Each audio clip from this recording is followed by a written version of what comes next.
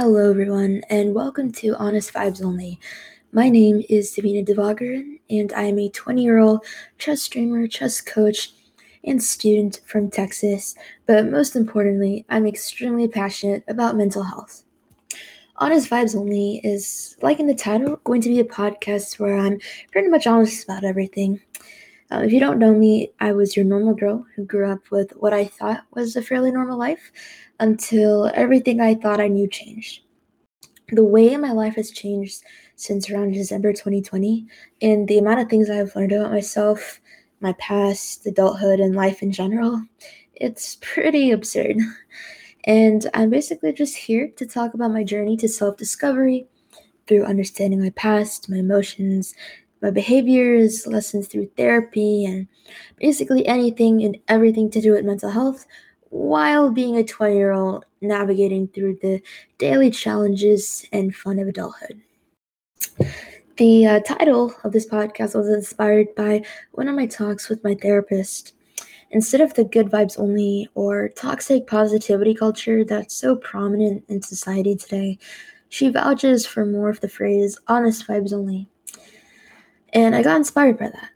So often I feel I'm surrounded by posts and the mentality of writing down things I'm grateful for and being positive and always looking on the brighter side of things. And, in a way, through all that, I feel like emotions and problems are invalidated or swept under the carpet that way. Because I so often hear, well, it's okay because someone has it worse than you. And, it's good to be positive and grateful, of course, but your emotions and problems are important. They matter. And I don't know if I'm the only one this applies to, but despite always trying to stay in touch with my emotions since I was a kid, I'd still always find myself going throughout my day trying to distract myself from sitting with certain emotions and trying to avoid processing certain feelings. But in this podcast of kind of coming forward with my journey, I want to talk about how important it is to actually go through those tunnels, no matter how dark they can be, and how beneficial it has been, at least for me, to understand it because it's helped me understand so many aspects of my personality. But that's pretty much what you can expect from this podcast each week.